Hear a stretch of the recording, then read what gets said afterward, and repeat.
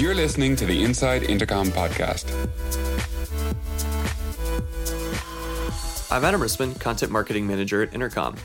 This episode is a dispatch from the Inside Intercom World Tour, a recently launched event series that's all about what it takes to make great product. Among a handful of talks at our recent Paris stop, Intercom Managing Editor John Collins hosted a panel of guests from our favorite local startups, which we'll feature in this episode. Each guest shares lessons learned from building their unique business, including the challenges of product education, how to succeed from far outside Silicon Valley, and of course, the shared traits of successful product.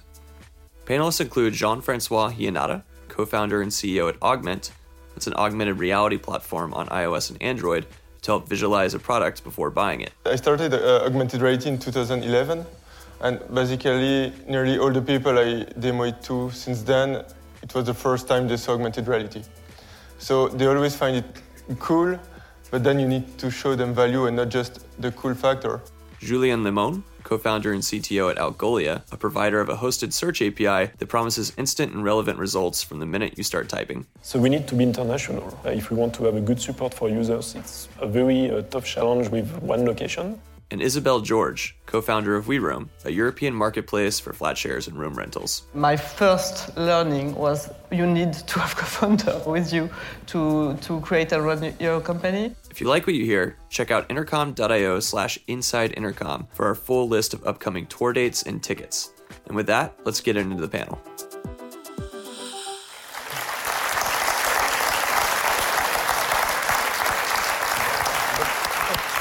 I suppose for all of you, actually, it's the first time that you've done a startup with your current companies. Although, Isabelle, I know you were the founding partner at the consultancy before WeRoom.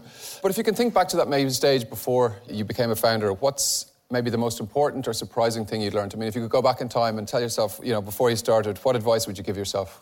I would say that the first advice would be to, and I know it's not an event about publicizing Intercom, but about asking the people that are using the product what it is for, what are they doing with it, or what they would want to do with it. Because I developed it 2 years before asking someone what they were doing with the product. Just because I like developing product, obviously. Yeah. So that would have been a good start. Okay.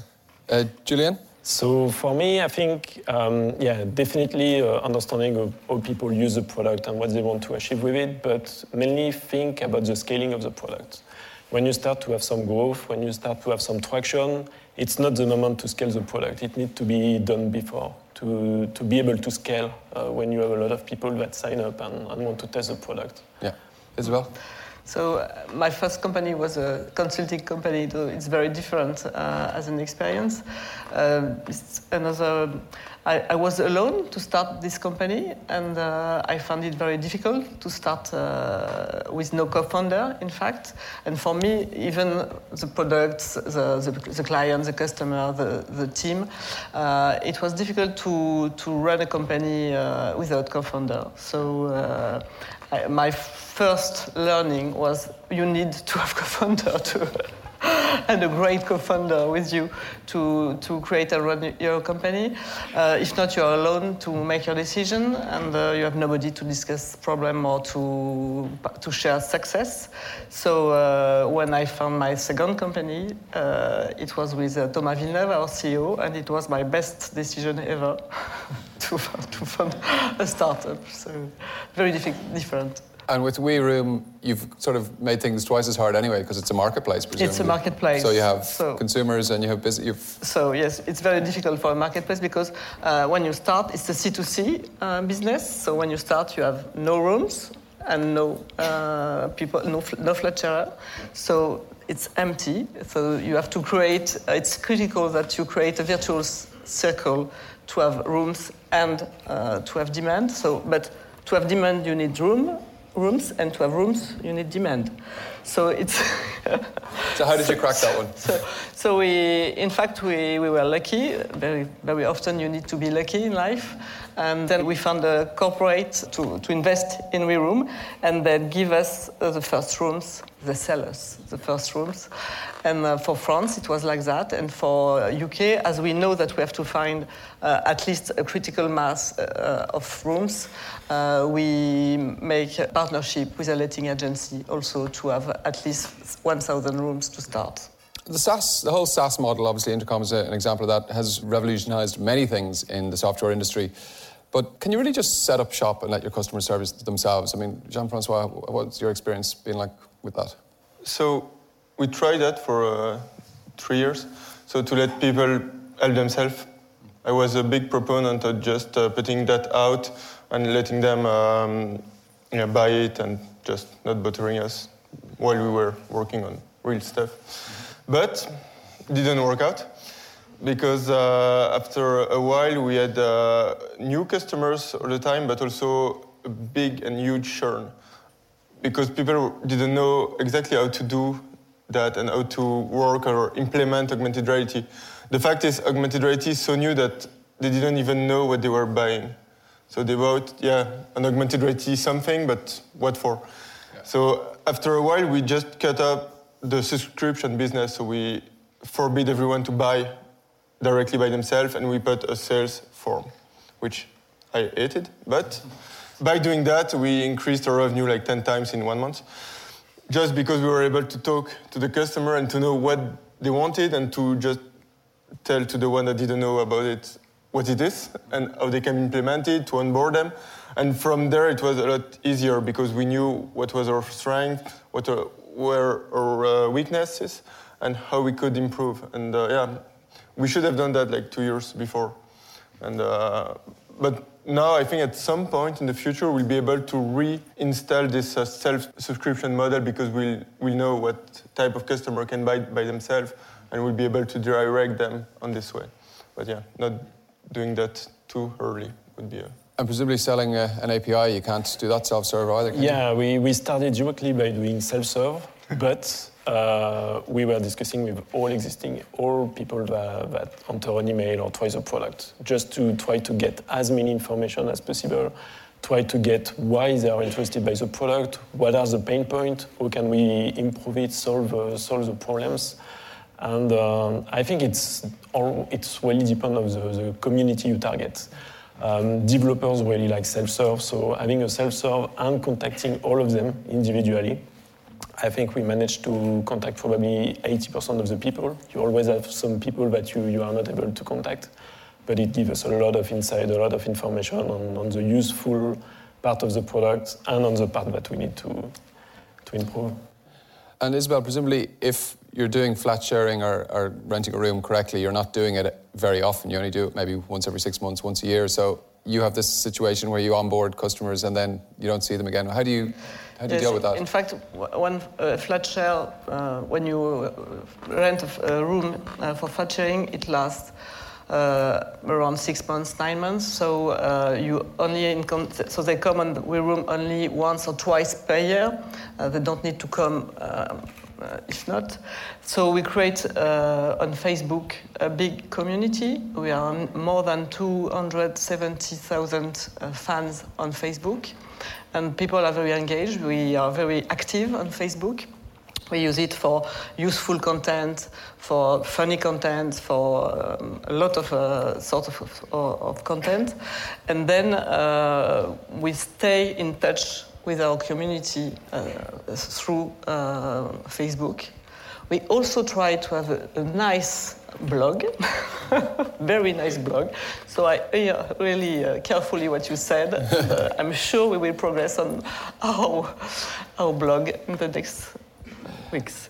One of the things I imagine is a problem with marketplaces, though, is you potentially have fraud and scams. I mean, you have consumers dealing with consumers. Yes, it's difficult to create a marketplace because, as we said, you need to have demand and supply, and to have demand and supply who match. But you also have a lot of scammers on marketplace when you are open because you want to be scalable. So you are an open marketplace, and the scammers, they always find you.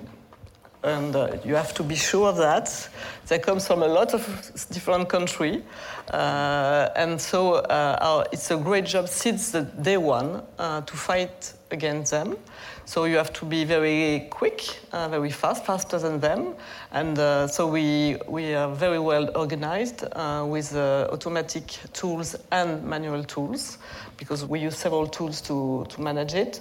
The biggest part is on supply, and for us it's one of our main issue that we managed to do it now, because trust and security is one of the main point on the marketplace.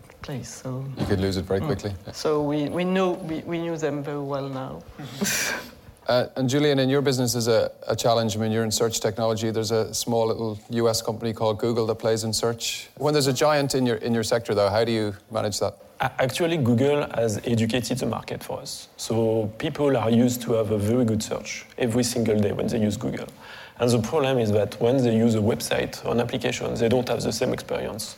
So actually, Google helps us to just make people realize that their search on their website or application is not good enough. It's not at the level of Google. Then as a company, it's not really a competitor for us. They are on the website market, they sell advertisement. They are not selling a tool for developers as a search engine. So we are not directly in competition, but they directly help us. They educate people. You're not worried that they might decide someday to go into your space? Competition is always good. It's a challenge for you. It makes you realize that maybe the advance you had is not so far, and competition is always good. Yeah. And on the other hand, Jean-Francois, you had like that sort of classic first mover advantage. I mean, augmented reality was very new, but does that have a challenge then in that people are maybe seeing augmented reality for the first time when your sales guys come to their office or when they see it online? We miss our Google to educate the market, because when I started augmented reality in 2011, and basically nearly all the people I demo it to since then, it was the first time they saw augmented reality. So they always find it cool, but then you need to show them value and not just the cool factor. And when you said that you were talking to all your users that are subscribing, when I was still alone in Augment, we had like 30,000 active users monthly. So, but I had also another job, and it was impossible to contact. So, and as soon as we started creating the team, we were faced with the scaling challenges. So we never went ahead to contact the person. And the fact is, everyone wants to know about augmented reality once they read about it or they saw about it. So what we did basically was educating people, and for free, because we were eager to talk to anyone, and they were asking, oh, wow, your product's so nice, let me know about augmented reality. And we didn't know at the time that there were like thousands of people in company paid to ask people what their product is without any envy to buy. So, but now the market is mature, and some of the people we see today, they're like, oh, wow, okay, that really solved the problem. Why didn't come to us like 3 years before? And we said, yeah, we did, but you said that it was cool, but useless. Yeah. So being the first mover is good in a certain point, but the fact is nobody is looking on Google about an augmented reality solution. Nobody needs to be educated what search is, but they do necessarily need to be educated for augmented reality. Yeah, I guess on search you have a lot of people looking for, okay, I need a search engine for my website. Now it starts, but for 4 years there was no one looking for an augmented reality solution for their company. Yeah. Most of the time we improve something that exists. Yeah. So it's... A question I heard debated all over Europe is this whole thing of whether you need to go to San Francisco or Silicon Valley to succeed. Julian, I see you spend a lot of time in the Bay Area, so what's your take on that? Yeah, so we are a US company with a big office in France. Let's say it that way. I think it's really depend of who you are targeting. We ask ourselves the question about which location we need to select probably around 100 times, with 100 different answers at the beginning, without understanding all the context. But at the end, what is important is the industry. If we were targeting media industry, I think we would be in New York, because a big concentration of users is there. We are targeting APIs, startups, and the ecosystem is around San Francisco, so we need to be there. And then for a company like us that have an international market, we cannot be only in France. It does not make any sense. We could not be profitable. So we need to be international. So having only one location is not really an option. If we want to have a good support for users, it's a very tough challenge with one location. So having one office in Paris plus the headquarters in San Francisco for us was the solution. But I think it's really dependent of the market. Then when we went to the US, the big difference for us was the maturity of the market.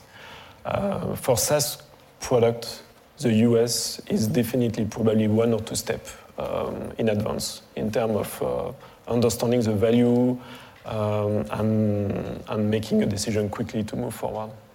Isabel, I presume you're building a European marketplace, so the US is not even on the agenda yet. Yes, it could be for demand.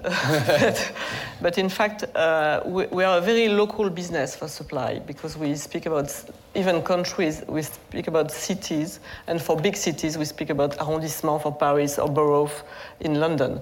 So if you want to live north of Paris, you don't want to live south of Paris.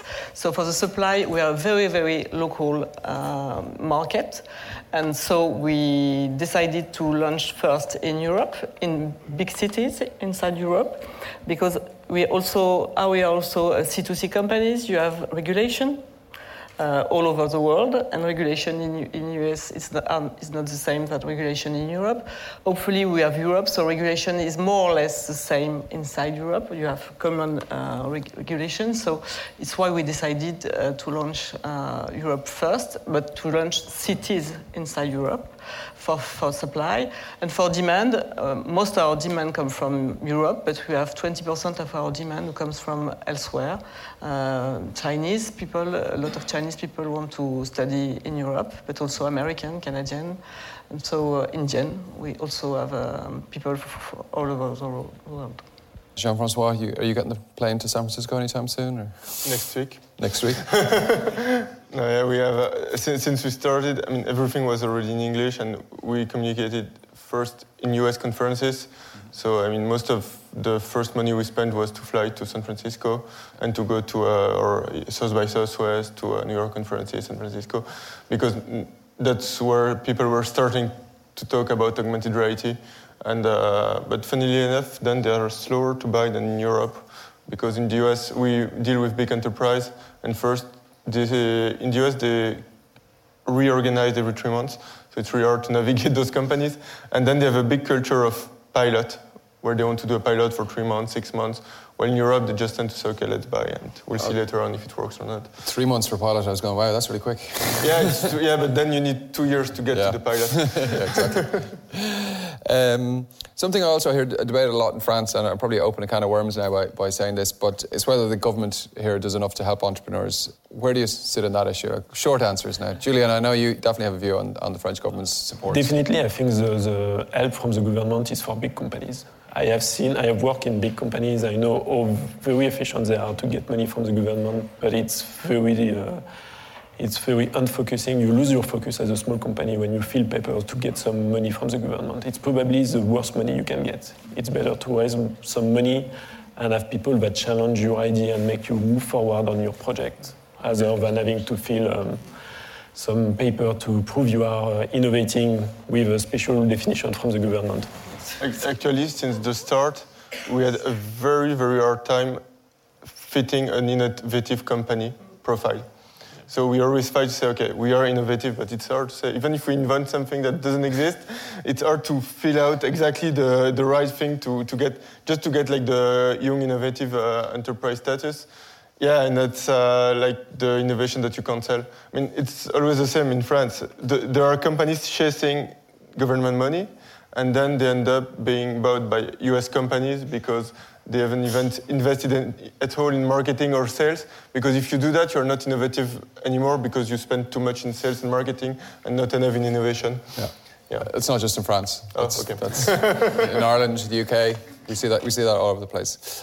I'm going to finish up with a question that I'm asking all our panelists as we travel around, because I think a lot of our talks here or the events are sort of focused on how to build a great product, or a company that can build a great product. So what, in your opinion, is the difference maybe between a good product and a great product? Isabel, let's start. For me, it's when people come back because you exceed their expectations. Very simple definition. For me, it's a whole experience with the product. All the small detail counts. We are not just selling an API for us. We sell a complete service with support, with onboarding, with a dashboard. So it's all the experience of the user, and everything counts. Yeah, for me, a good product is when you say, wow, cool, when you start using it. And a great product is when you bring everyone that is around you or in the building to show them the product that you just discovered. Thank you very much, guys.